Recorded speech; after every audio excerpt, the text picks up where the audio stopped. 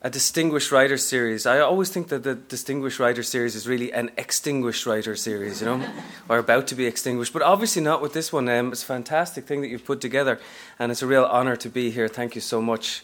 And I said a little joke to the interpreter here today that I'm going to speak Oscuelga in Irish, and so she'd have to be able to interpret all of that as well at the same time. But no, I won't do that. Are there any Irish speakers? Actually, anybody from Ireland here? Oh, we have a couple. All right. Good stuff. So I'm going to read to you today from Let the Great World Spin.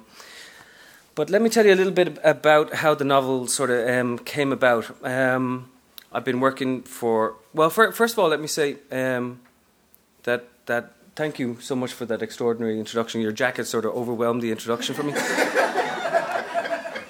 Colin is a writer who I admire tremendously and has put Jamaican and Caribbean literature on the map in all sorts of ways for readers all over the world.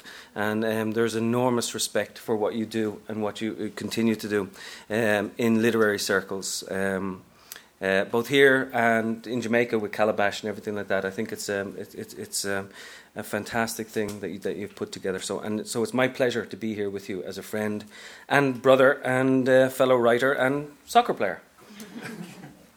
This novel came about, really, I suppose it occurred to me shortly after 9/11. I was in New York on 9/11. My family was there.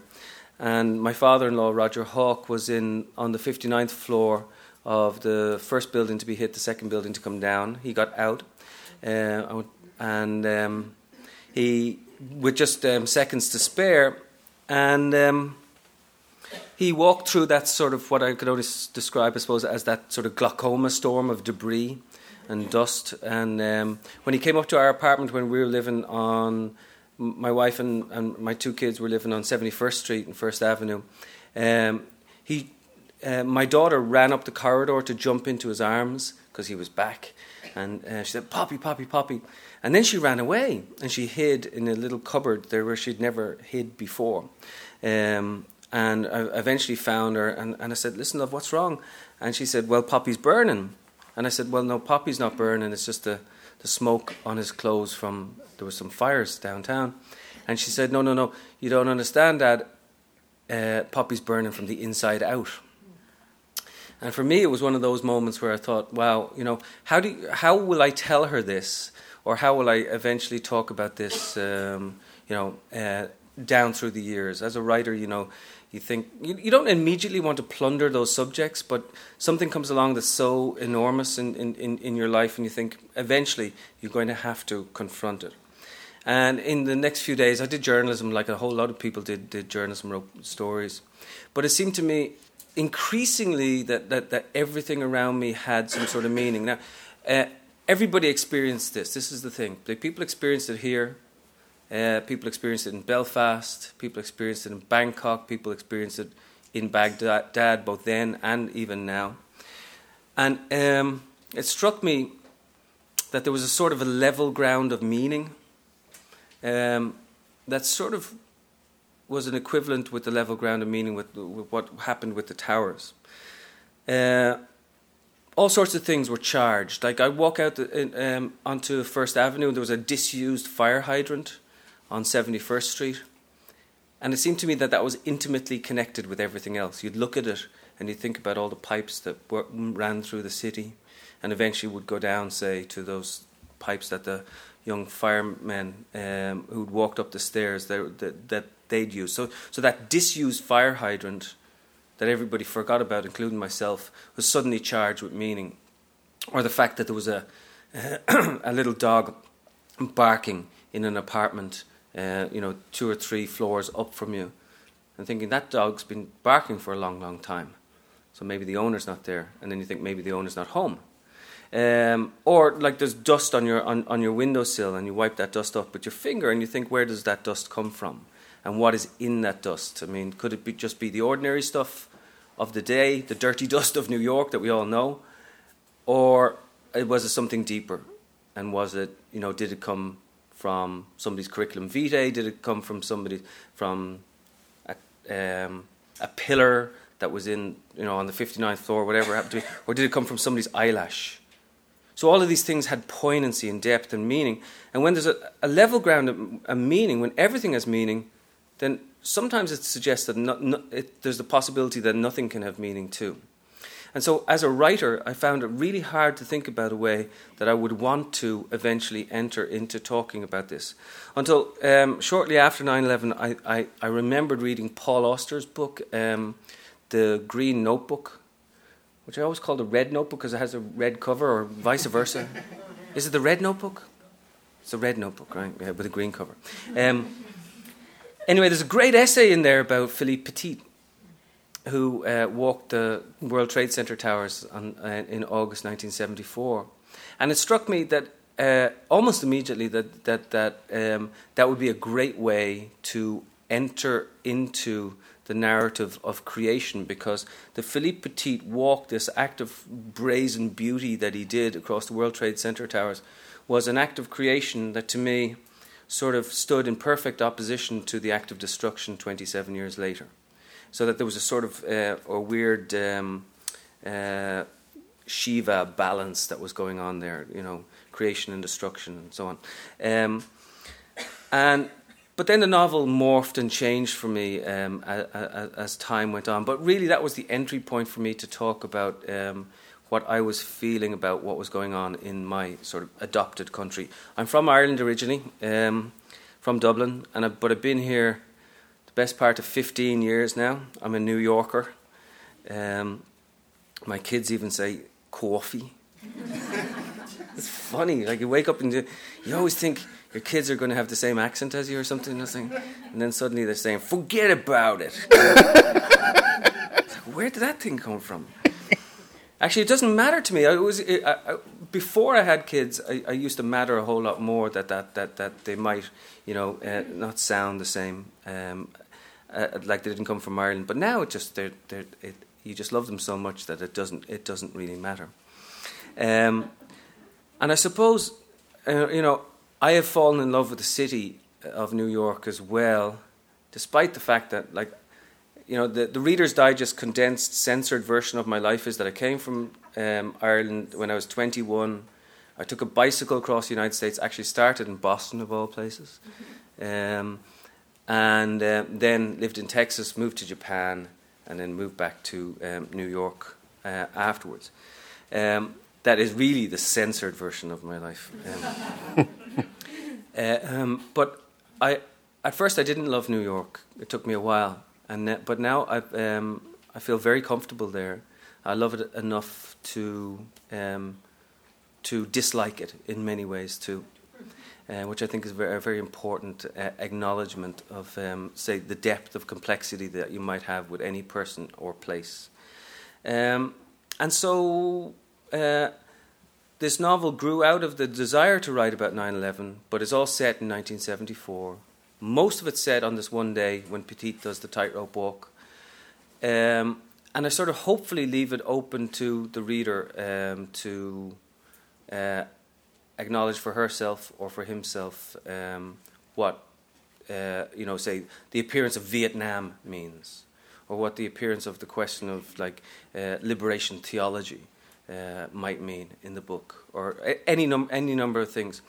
Because I think it's as important to leave things sort of open at the end and not tell people how to feel, because I think the dignity of literature is allowing people to feel rather than telling them how to feel. Certainly they're the books that I like the best, and the moments that I like the best when I walk out of a book and then start to interpret it. So that all said, I'm going to skip around for a few minutes and read 4 or 5 different little sections, and hopefully give you a flavour of the book. Then myself and Colin are going to chat. We're going to swap jackets too, and I'm going to take this one off right now because it's just no good. I can't wear this jacket anymore. And then I'm going to open it up to all of you. And thank you so much for coming along. It's a real pleasure to be here. Okay, the opening salvo. Those who saw him hushed on Church Street, Liberty, Cortland, West Street, Fulton, Vesey. It was a silence that heard itself, awful and beautiful. Some thought at first that it must have been a trick of the light, something to do with the weather, an accident of shadow fall. Others figured it might be the perfect city joke.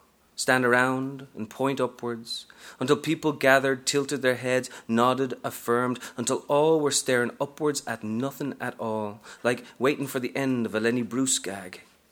But the longer they watched, the surer they were. He stood at the very edge of the building, shaped dark against the grey of the morning. A window washer, maybe, or a construction worker, or a jumper. Up there, at the height of 110 stories, utterly still, a dark toy against the cloudy sky. He could only be seen at certain angles so that the watchers had to pause at street corners, find a gap between buildings, or meander from the shadows to get a view unobstructed by cornice work, gargoyles, balustrades, roof edges. None of them had yet made sense of the line strung at his feet from one tower to the other. Rather, it was a man-shape that held them there, their necks craned, torn between the promise of doom and the disappointment of the ordinary. Just further on the same chapter. Way above there was a movement. In his dark clothing his every twitch counted. He folded over, a half-thing bent as if examining his shoes, like a pencil mark, most of which had been erased. The posture of a diver. And then they saw it. The watchers stood silent. Even those who had wanted the man to jump felt the air knocked out. They drew back and moaned. A body was sailing out into the middle of the air. He was gone. He'd done it. Some blessed themselves, closed their eyes, waited for the thump. The body twirled and caught and flipped, thrown around by the wind. A shout sounded then across the watchers. A woman's voice. God! Oh, God! It's a shirt! It's just a shirt.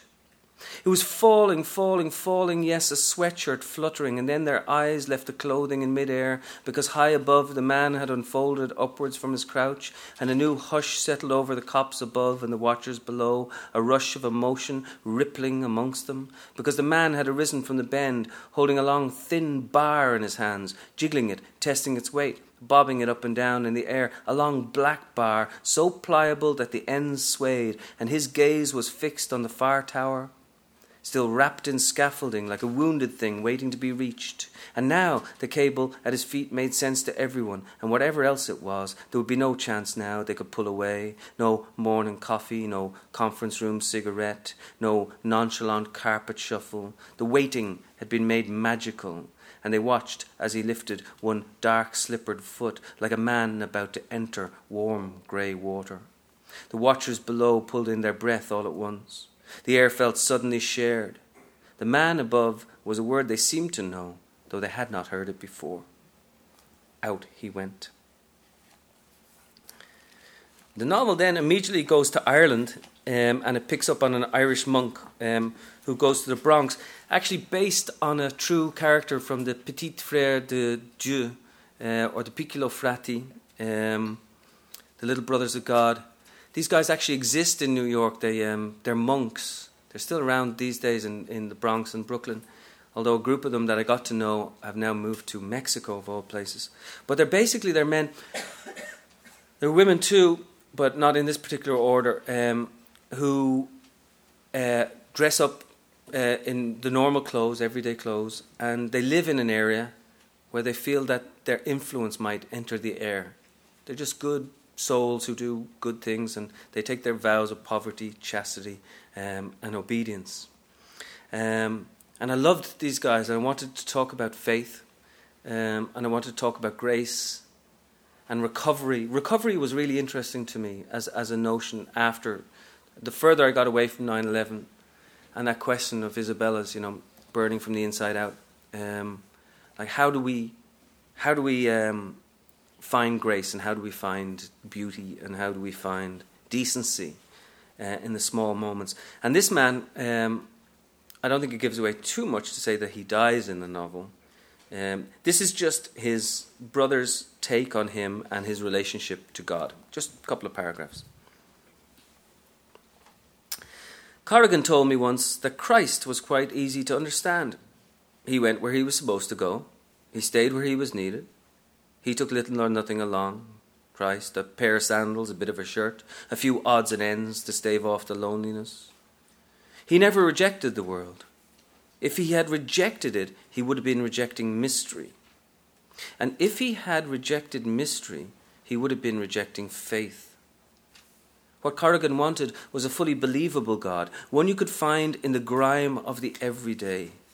The comfort he got from the hard, cold truth, the filth, the war, the poverty, was that life could be capable of small beauties. He wasn't interested in the glorious tales of the afterlife or the notions of a honey-soaked heaven. No, that to him was a dressing room for hell. Rather, he consoled himself with the fact that in the real world, when he looked closely into the darkness, he might find the presence of a light, damaged and bruised, but a little light all the same. He wanted, quite simply, for the world to become a better place. And he was in the habit of hoping for it. Out of that came some sort of triumph that went beyond theological proof, a cause for optimism against all the evidence. Someday, he said, the meek might actually want it. Now, he lives in a fairly bruised and damaged world, and a lot of characters in this novel, I suppose, live in a fairly bruised and damaged world. One of them being Claire, who lives on Park Avenue. I have to tell you that I am the least cool writer in New York, because I live close to Park Avenue myself. Anybody who has is cool at all, right? It's true. They live in Brooklyn. They really do. So I live in Manhattan. Oh, they live in like Brooklyn. Oh yeah, they live in like Brooklyn, like. Yeah. The only other writer I know who lives in Manhattan, there's a few of them actually, but Nathan Englander also lives in Manhattan. Anyway, this is a woman who lives on 75th Street and Park Avenue, and basically the chapter just introduces her, and it's called Miro Miro on the Wall because she owns a one Miro, and she is a mathematician. And she's in love with a Jewish man. She's married to him for many, many years. And they have sent their son off to war. They've lost their son, Joshua, in the war. And I'm going to read a couple of pages where she's waiting for other women to come along. Other women who have joined sort of what I could only describe as sort of a grief group. Other mothers who have lost their sons. But they're all from working class areas, from the Bronx, from Brooklyn, from Staten Island, from the Lower East Side. And she's quite nervous that they're coming to her well-off house. She's a character I like, and I tried really hard for her, to write about Vietnam, but also to be on Park Avenue at the same time. So it was a tough thing to do, but I enjoyed meeting her, if you will. It's the first time, really, and I've been writing for 20 years, I have 7 books, that I've written from the point of view of a very privileged person. And that's ironic because I kind of feel privileged myself in many ways. I grew up fairly middle class, safe in Ireland. I used to joke with Frank McCourt that he got all the misery and didn't leave any for me. Bastard. And the worst thing possible, a happy childhood, is terrible. You have to invent all the misery afterwards. In fact, I love Frank McCourt, and I've been carrying this book with me for a long, long time, and I carry him with me in his memorial. He died just shortly before this book was published. He was very good to me about it too. Anyway, this is Claire, and she's thinking about her son. She wanted to tell him so much on the tarmac the day he left. The world is run by brutal men, and the surest proof is their armies. If they ask you to stand still, you should dance. If they ask you to burn the flag, wave it.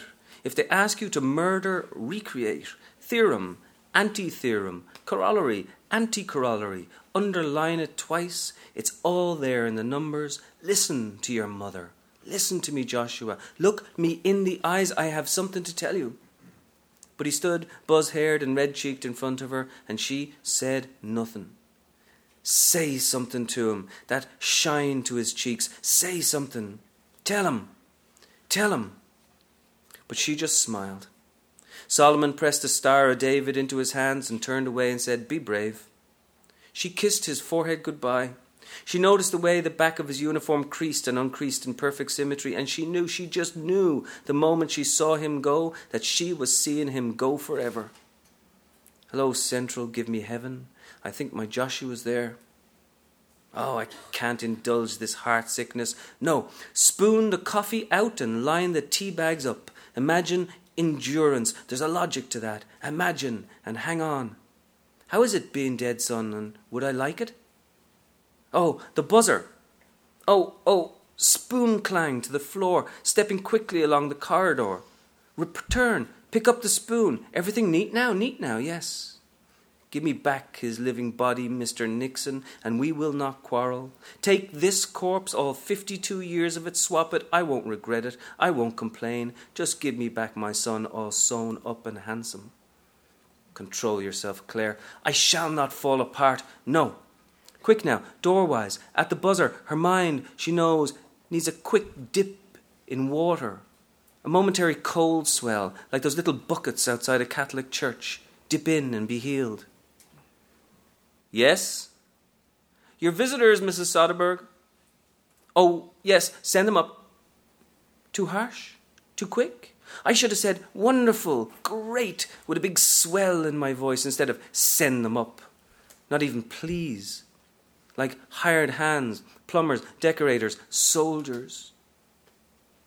She engages the button to listen in again. Curious thing, these old intercoms. Faint static and buzz and some laughter and door close. The elevator straight ahead, ladies. Well, at least there's that.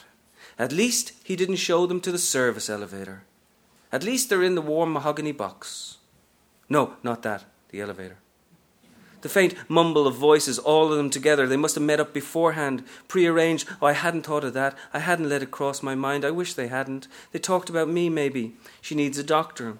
Awful grey streak in her hair. Her husband's a judge. She wears implausible sneakers. She struggles to smile. She lives in a penthouse, but she calls it upstairs. Is terribly nervous. Thinks she's one of the gals, but she's really just a snob. Is likely to break down. How to greet them? Handshake? Air kiss? Smile? The first time round when they'd met, they'd all hugged goodbye, together in Staten Island at the doorstep with the taxi beeping, her eyes streaked with tears, arms around one another, all of us happy at Marsh's house when Janet pointed to a yellow balloon caught in the treetops. Oh, let's meet again soon. And Gloria had squeezed her arm. They had touched cheeks. Our boys. You think they knew each other, Claire? You think they were friends? War, the disgusting proximity of it, its body odour, its breath on her neck all this time, 2 years now since pull-out, 3, 2.5, 5 million, does it matter? Nothing's over, the cream becomes the milk, the first star at morning is the last one at night. Did she think they were friends? Well, they could have been, Gloria, they certainly could have been. Vietnam was as good a place as any to start. Yes, indeed, Dr. King, he had a dream, and it would not be gassed on the shores of Saigon. When the good doctor was shot, she sent $1,000 in $20 bills to his church in Atlanta.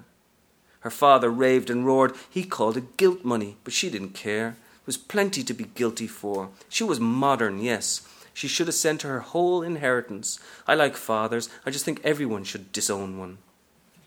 Like it or not, Daddy, it goes to Dr. King, and what do you think of your niggers and your kikes now? Oh, the mezuzah on the door. Oh, I forgot about that.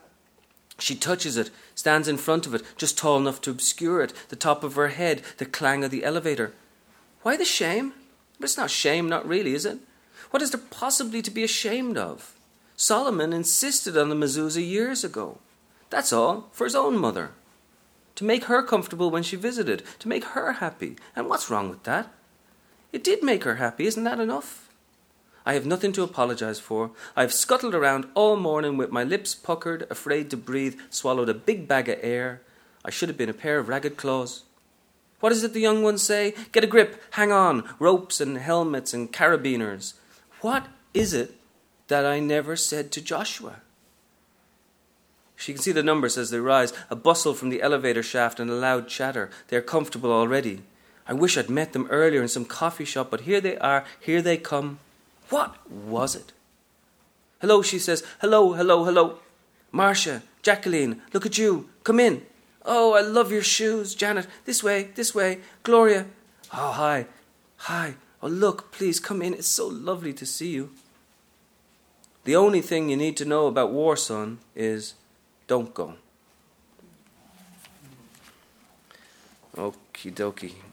Now for something entirely different. I don't know how you signed through all that. That's fantastic. Well done. I go from 52-year-old lady on Park Avenue to 38-year-old grandmother who's a hooker in the Bronx. This is a chapter called This is the House the Horse Built. Horse being heroin from the 1970s, as you all know. Thought that would get a laugh. This was an interesting character for me to try to reach because she was the hardest one for me. I tell the story sometimes about like how I have a little office at home and my kids aren't allowed to come into my office or anything like that. And one day I'm typing away working on this chapter. It took me about 6 months to find the voice, and I suddenly had found the voice, and I was like 4 or 5 days into it. And typing away, boom, boom, boom. And then I look over, and underneath the door slips a white sheet of paper, you know. That's from my daughter, who was 12 at the time, saying, Daddy, can we go play soccer in Central Park? I'm like, of course we can't go play soccer in Central Park. I'm a 38-year-old hooker in the Bronx. You know? Sort of how these characters sometimes take over. Certainly, this woman took over my head. And am I allowed to do rude stuff? Rude is okay, even on camera. All right. I won't do too much rude stuff, but I'll do a little bit of rude stuff. They didn't let me go to Corrigan's funeral. I would have walked the bakery line to get there. They put me in the pen instead. I weren't crying. I lay straight out on the bench with my hand over my eyes. I saw my rap sheet. It's yellow with 54 entries, typed up not so neat.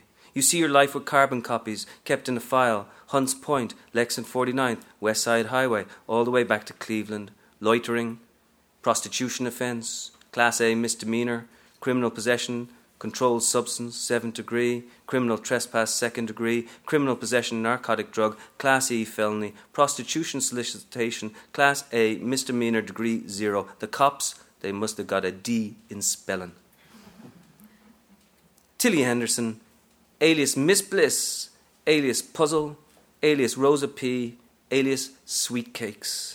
Race, sex, height, weight, hair colour, hair type, complexion, eye colour, scars, marks, tattoos, none. But I got a taste for supermarket cakes. You won't find that on my yellow sheet.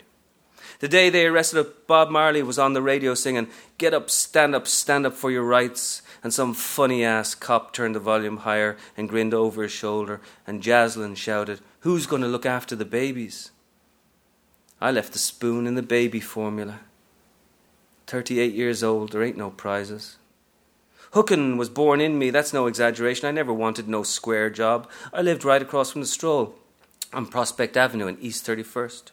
From my bedroom window I could see the girls work. I was 8. They wore red high heels and hair combed high. The daddies went by on their way to the Turkish hotel. They got dates for their girls. They wore hats big enough to dance in. Every pimp movie you ever seen has them pulling up in a Cadillac. It's true. Daddies drive kiddies. They like white wall tires. The fuzzy dice, it don't happen so often though. I put on my first lipstick when I was 9. Shiny in the mirror, my mother's blue boots were too big for me at 11. I could have hid down inside them and popped my fool head out.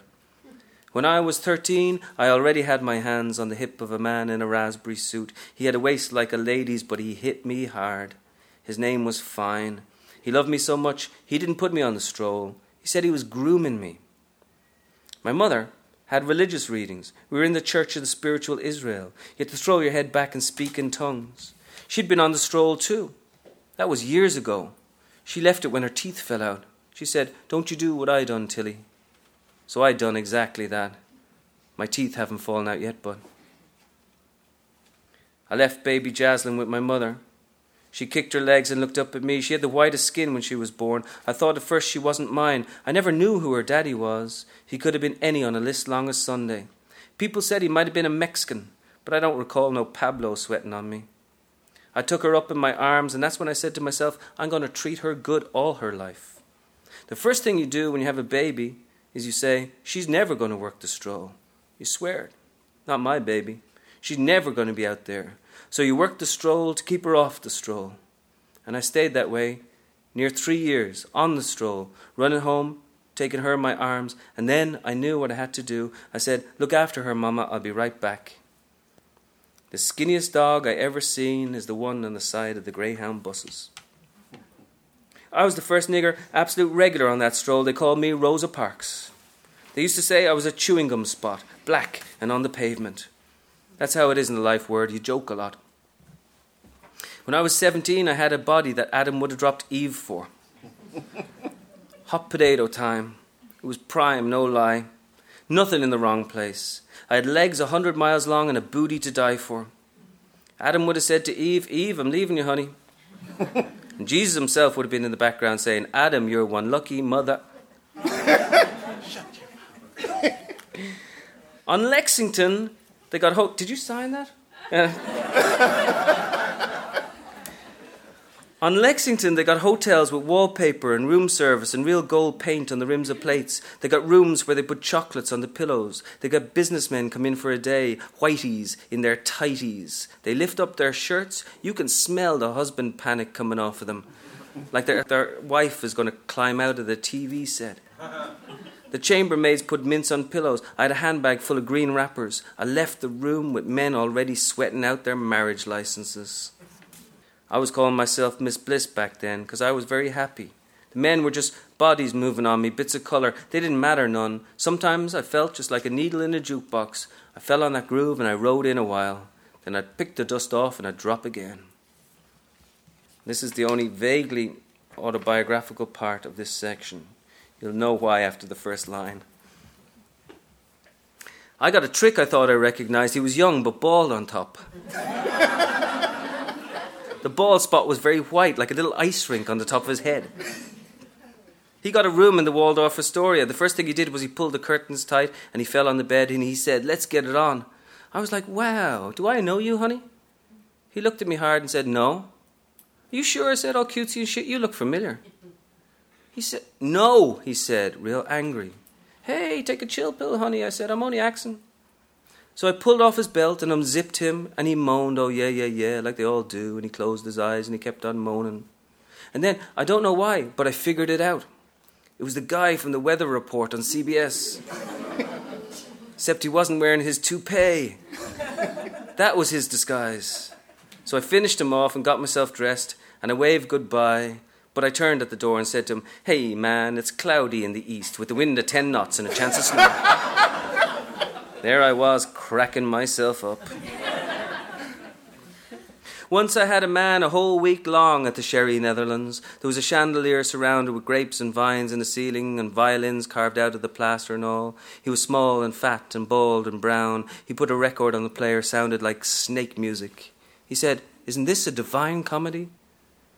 I said, that's a weird thing to say, man. He just smiled. He had a nice accent.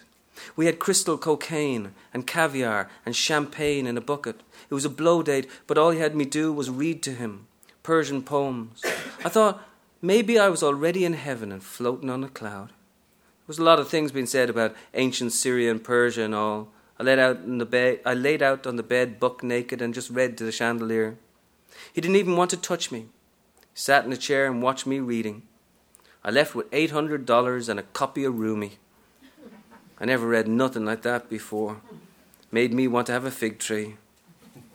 That's long before I went to Hunts Point, and that's long before I ended up under the Deegan, and that's long before Jaslyn and Corrigan, they rode that van to doom. But if I was given 1 week to live, just 1 week again, if that was my choice, that week at the Sherry Netherlands is the one I'd repeat. I was just lying on the bed, naked, reading, and him being nice to me and telling me I was fine, that I'd do well in Syria and Persia. I never seen Syria or Persia or Iran or whatever it is they call it, but someday I'm going to go. And I'll bring Jaslyn's babies, and I'll marry an oil sheik. Except I've been thinking about the noose. Any excuse is a good excuse. I'm a fuck-up. That's what I am. I took the rap, and Jaslyn, she paid the price. I am the mother, and my daughter is no more. I can only hope that at the last minute, at least she was smiling. Okay, dokie. And then, last piece to read to you. There's a photograph in this book that was actually taken on August 7th, 1974. And it's on page 237, I think, in your books, if you have a book there in front of you. If you don't, I'm going to try and show it to you from a distance. Actually, this one's a different one because I had to buy the world rights to the photograph. It was like... anyway, there's the... I ascribe it to one of my characters in the book, a kid who takes photographs. But it was actually taken by a guy called Vic DeLucia. They're the World Trade Center towers. There, you can't see, I'm sure, is Philippe Petit right in the middle. Like a little fly thing in the middle of the... a little... and then in the background is a plane that looks like it's about to go into the towers. And when I found this photograph, I knew that I had my novel. And this is just a tiny little piece, 1 minute long, where another character owns the photograph. The chapter is called Roaring Seaward and I Go. And this is the one part of the novel that takes place post 9/11, October 2006. And so she owns the photograph now. Yeah, I don't want to give too much away. So, Roaring seaward and I go. She often wonders what it is that holds the man so high in the air. What sort of ontological glue? Up there in his haunted silhouette, a dark thing against the sky, a small stick figure in the vast expanse. The plane on the horizon, the tiny thread of rope between the edges of the buildings, the bar in his hands, the great spread of space. The photo was taken on the exact same day her mother died. It was one of the reasons she was attracted to it in the first place. The sheer fact that such beauty had occurred at the same time. She had found the photo yellowing and torn in a garage sale in San Francisco 4 years ago, at the bottom of a box of photographs. The world delivers its surprises. She bought it, got it framed, kept it with her as she went from hotel to hotel. A man high in the air while a plane disappears, it seems, into the edge of the building. One small scrap of history meeting a larger one, as if the walking man were somehow anticipating what would come later. The intrusion of time and history, the collision point of stories. We wait for the explosion, but it never occurs. The plane passes, the tightrope walker gets to the end of the wire, things don't fall apart. And it strikes her now as an enduring moment. The man alone against scale, still capable of myth in the face of all other evidence. Thank you.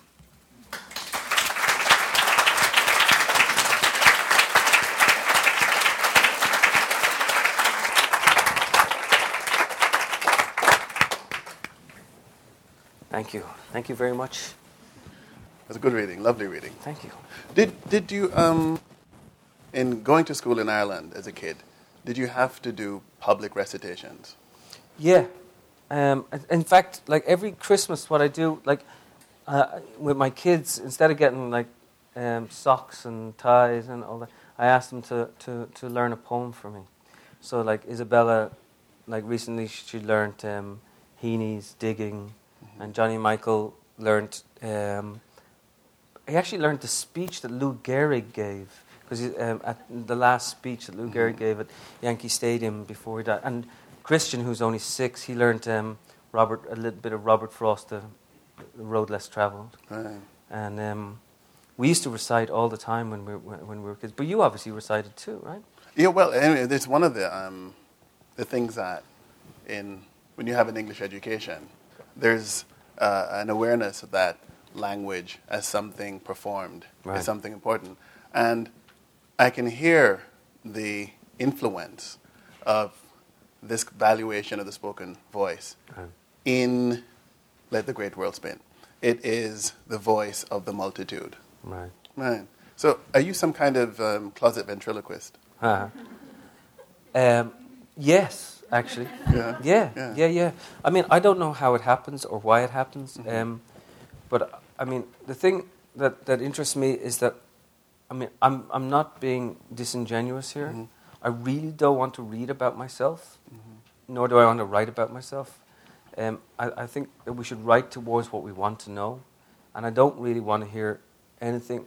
I don't want to read a book about the middle class upbringing in Ireland, or like sitting in an apartment off of Park Avenue in New York. I want to write about all these other voices that are out there that are intriguing for me. And see, the thing is that I can sort of become them for a while, and so I can deal with my normal life and then travel in these other skins. It's like the great Dylan Thomas book, Adventures in the Skin Trade. Sounds like a porno thing, but it's not. It's what I think what he's talking about is like the ability to go and be part of another body or culture or geography. Right. And I love that about novels, about poetry. Right. And that's the great thing about reading too. But I love a great book. We become someone else. Right. But in Zoli and Dante, you went overseas. Right. Here, you're writing in your adopted country, adopted city. Right. What was that like, writing an American novel? It's a little bit scary, but you know, this one happened to me very, very, very, very quickly, and without a huge degree of consciousness beforehand, like not really knowing what I was doing. I knew I wanted to use the image of the tightrope walker, but I didn't know that those two little girls would appear at the end. I didn't know that Tilly would come in as a voice. I sort of... Really what happened was I went back to Ireland. The funny thing is I've been wanting for a long time to write about Ireland, and I went back. I had the image of the tightrope walker, and then I had the image of Corrigan, the Irish monk. And he then, he refused to dwell very long in Ireland. Right. He kept leaving Sandymount on me, you know. Right. And then he was in New York, and he was with all these hookers. Right. And he, I know this sounds semi-mystical or whatever, but as a character, he kept introducing me to the hookers, saying, these people are more interesting. But I don't think you should apologize for writing being something mystical. I mean, those of us who teach it have to pretend it's not mystical. Because, we have to sort of make students believe that they can actually just learn it. Right? But we know deep down in our heart of hearts, and I'm glad none of my students are here to hear this, is that there is something mystical about it. And that we have to, as teachers who are writers, we have to make conscious to ourselves what has become unconscious. And as a way of trying to sort of impart, what it is that we do. Yeah. And that, and the most beautiful thing about literature, or maybe the most beautiful thing about any teaching, is that it has a spin-off into every other area of your life. I mean, you can make a short story become about anything. You know, people react to criticism sometimes. I've seen writers get upset because somebody's taken one of their short stories and, as far as they're concerned, misinterpreted it. If somebody gets a meaning out of, say, one of my stories or one of my sentences that's a million miles removed from what I intended, I think all the better. That's the beauty of education, that we bring literature into the classroom and critics take it and expand it. Right. So my little limited world becomes a bigger world because it becomes well read. Right. So nothing is finished until the reader gets her hands or his hands on it, and then they bring it to a new place. I've become infinitely cleverer once people have read a book. But this is kind of the thing about writing that's very interesting, and I think you'll agree.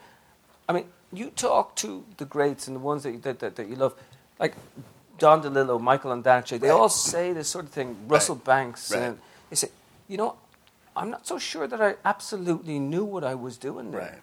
but it happened to me. Right. So there was something emotional going on that Right. clues itself in later to the intelligence that other people bring to it. Right. But how does that connect with the idea of the origins of the writer and the storyteller in the shaman? That the person who knew the methods and the medicines of the plant was also the person who kept the stories of the tribe and the history. And that there is a kind of mystical experience, a kind of thing that we reach for and touch, almost like lightning, and it comes through the body and sort of comes down the page. That there's something in that, there's that the idea of faith and a belief in the irrational is almost essential.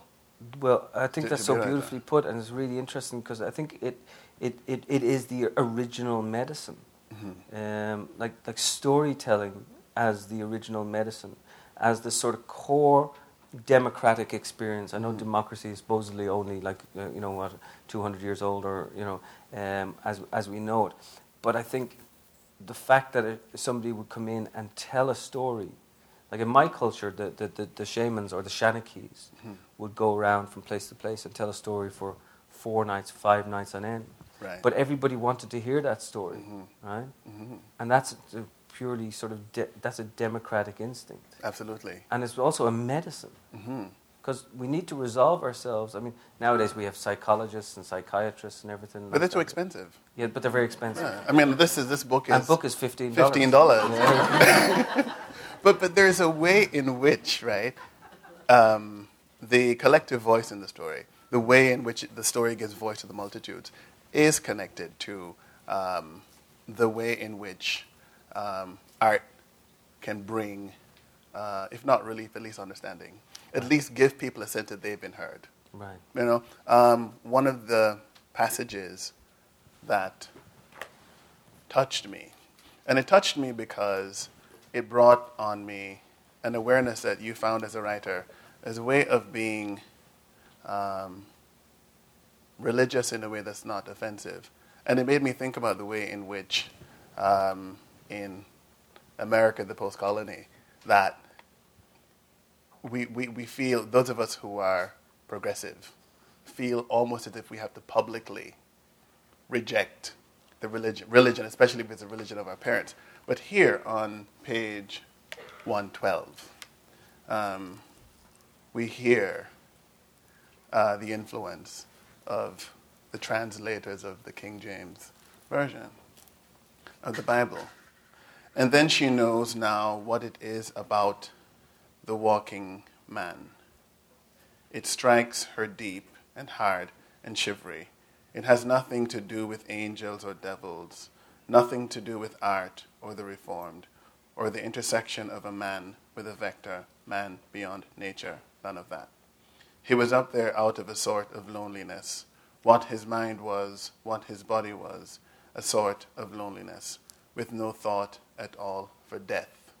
Death by drowning, death by snake bite, death by mortar, death by bullet wound, death by wooden stake, death by tunnel rat, death by bazooka, death by poison arrow, death by pipe bomb, death by piranha, death by food poisoning, death by Kalishnikov, death by RPG, death by best friend, death by syphilis, death by sorrow, death by hypothermia, death by quicksand, death by tracer, death by thrombosis, death by water torture, death by tripwire, death by pool cue, death by Russian roulette, and it just keeps going on and on and on. And in it... I could listen to you read that. Yeah. What a great voice you have. Then, and every year at the congregation for 9/11, when they call the names right. of the dead. Right. That repetition, that sort of incantory sadness, that's there. I mean, again, this is something that just is sort of discovered along the way. I've often thought about reading that passage, but I've never read that passage aloud, because I think it's a really tough passage to get your head around. See, that's why I'd like to be in your class, Colin. That's the thing. Is there any room to discuss Let the Great World Spin as a blues novel or as a jazz novel? And here's what I'm asking. There's a way in which the blues deals with tragedy, but is always optimistic. The blues gives voice to many of those people and those feelings who don't always get a voice. There is a feeling here in this work that it is deeply American work, that it's connected to, I think, a tradition that binds all of us here in popular culture. How do you feel about a reading of this as a blues novel? Well, I'm going to rob that and say next time round I do an interview, I say, this is a blues novel.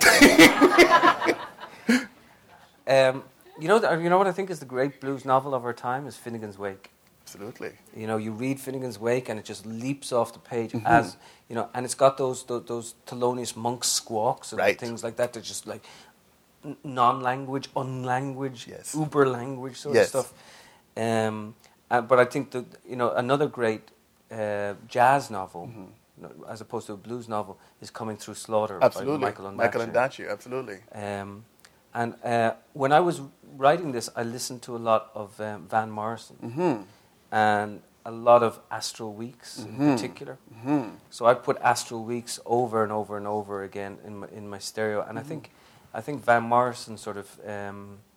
Who has that Irish bluesy, southern thing going on. So maybe he penetrated the book in certain ways. Do you feel burdened by the name Irish writer? It's a big name to carry. It's a big tradition. It's a good question. You know what? I left, and I wanted to. At a certain stage, I thought I wanted to expand what were the borders or the boundaries of an Irish novel and say. Well, it can be about a gypsy woman. Well, it can be about a gay Muslim ballet dancer. Well, it can be about the Twin Towers or whatever. But I've never felt overly burdened because I never felt. I feel reverence for those great writers. But I think the thing about it is you get your voice from so many other voices that I feel sort of grateful to have had, say, not only Joyce, Beckett, Shaw, Yeats, but Ben Kiley, Roddy Doyle, Neil Jordan, Sebastian Barry, Joe O'Connor, like all these voices, Anne Enright, Edna O'Brien. Oh, I love Edna. So I think if I pay proper acknowledgement to them, that I won't feel overburdened by them. Yeah. You're now a U.S. citizen. Yeah. But are you American? That's a brilliant question.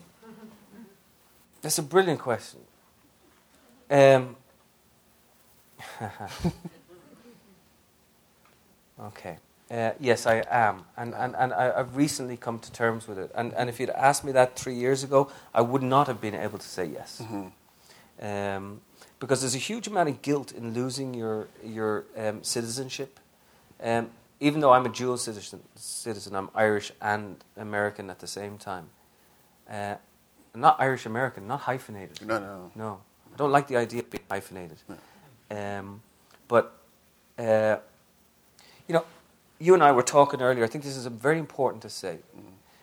I came to this country 20-odd years ago, 25 years ago, took a bicycle across the United States. I found it to be one of the most extraordinarily generous places. Right. Honestly, this is not playing to the crowd or anything like that. I went down through Mississippi, through Louisiana, through Texas, and everywhere I met this astounding generosity and the desire to tell stories and the desire also to listen to stories. But now I find, and I look at American literature and it's populated with all these voices, like yourself, right? Like Alexander Heyman, like Chimamanda Ngozi Adichie. So you say you're coming from Jamaica, Sasha is coming from Sarajevo, Chimamanda is coming from Nigeria, I'm coming from Ireland, Yi-Yun Lee is coming from China, Edwidge Danticat is coming from Haiti. And you know the most amazing thing is? That they can be considered American writers at the same time. And this is the extraordinary generosity of American literature. Right. And the thing is, the key to it all is that they allow you to they allow you to align yourself still with your home country. They don't strip you of anything. Right. So you can be Irish and American at the same time. If I was forced, if I've been asked that question, are you American now, without being able to answer, yes, but I'm Irish too, then I would not be able to answer the question. Right. This seems to me to be the extraordinary intellectual, emotional generosity of what's happening. Despite all the shit that's occurred over the last 10 years in politics in this country, and we won't get into that too much, I do think there's still something at the core of the experience of coming here and being an immigrant here that's unlike anywhere on earth. And I don't think it can happen in France, that you can go along. And France is very generous in terms of being a country for literature. Certainly won't happen in England. You can't become an English writer. There's no way. No. I mean, think about it. Ben Okri is not is still not, even though he's lived there for years and years, he's still not. He's still a Nigerian writer, and only a Nigerian writer. Right. And I think this is really important to talk about. And this act of assimilation, this act of generosity, makes American literature, as far as I'm concerned, one of the most muscular, elastic, and brilliant anywhere. Right. And I still think it's at the forefront. Right. I agree with you. But there's a certain privilege, though, in being an immigrant writer. And I think part of the privilege is that you're allowed to be serious.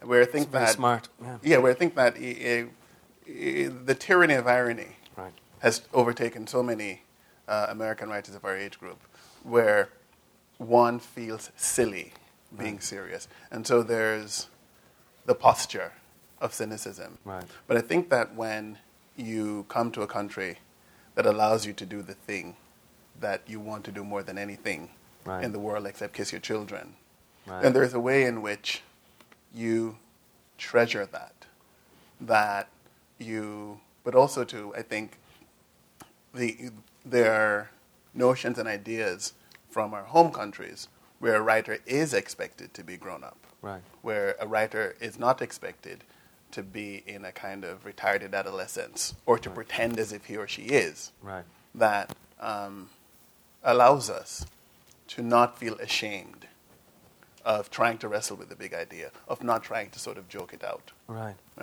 Which is, it's tough, right? It is tough. Obviously there are plenty of exceptions that prove the rule. Of course. In terms of American writers who are doing profound things now, I think the Steinbeck of where we are is Dave Eggers. Absolutely. He reads Zaytun and just he kicks me in the chest every time. I just think he is so involved and he cares so much. Absolutely. And then William Vollman and people like that, Nicole Krauss, like all these people who are doing. I mean, there are a list, but there is that sort of middle age sort of ironic sort of the sort of dark humor sort of thing. Right, sure. That just gets up my nostrils. Right. And I just think, come on, guys, there's so much to talk about. Sure. It's very important to take on some of these ideas. You look at the older generation. Sure. They're the ones like DeLillo and Doctorow and Banks. Banks. Right, sure. Exactly. Right. Yeah. They're doing such great things.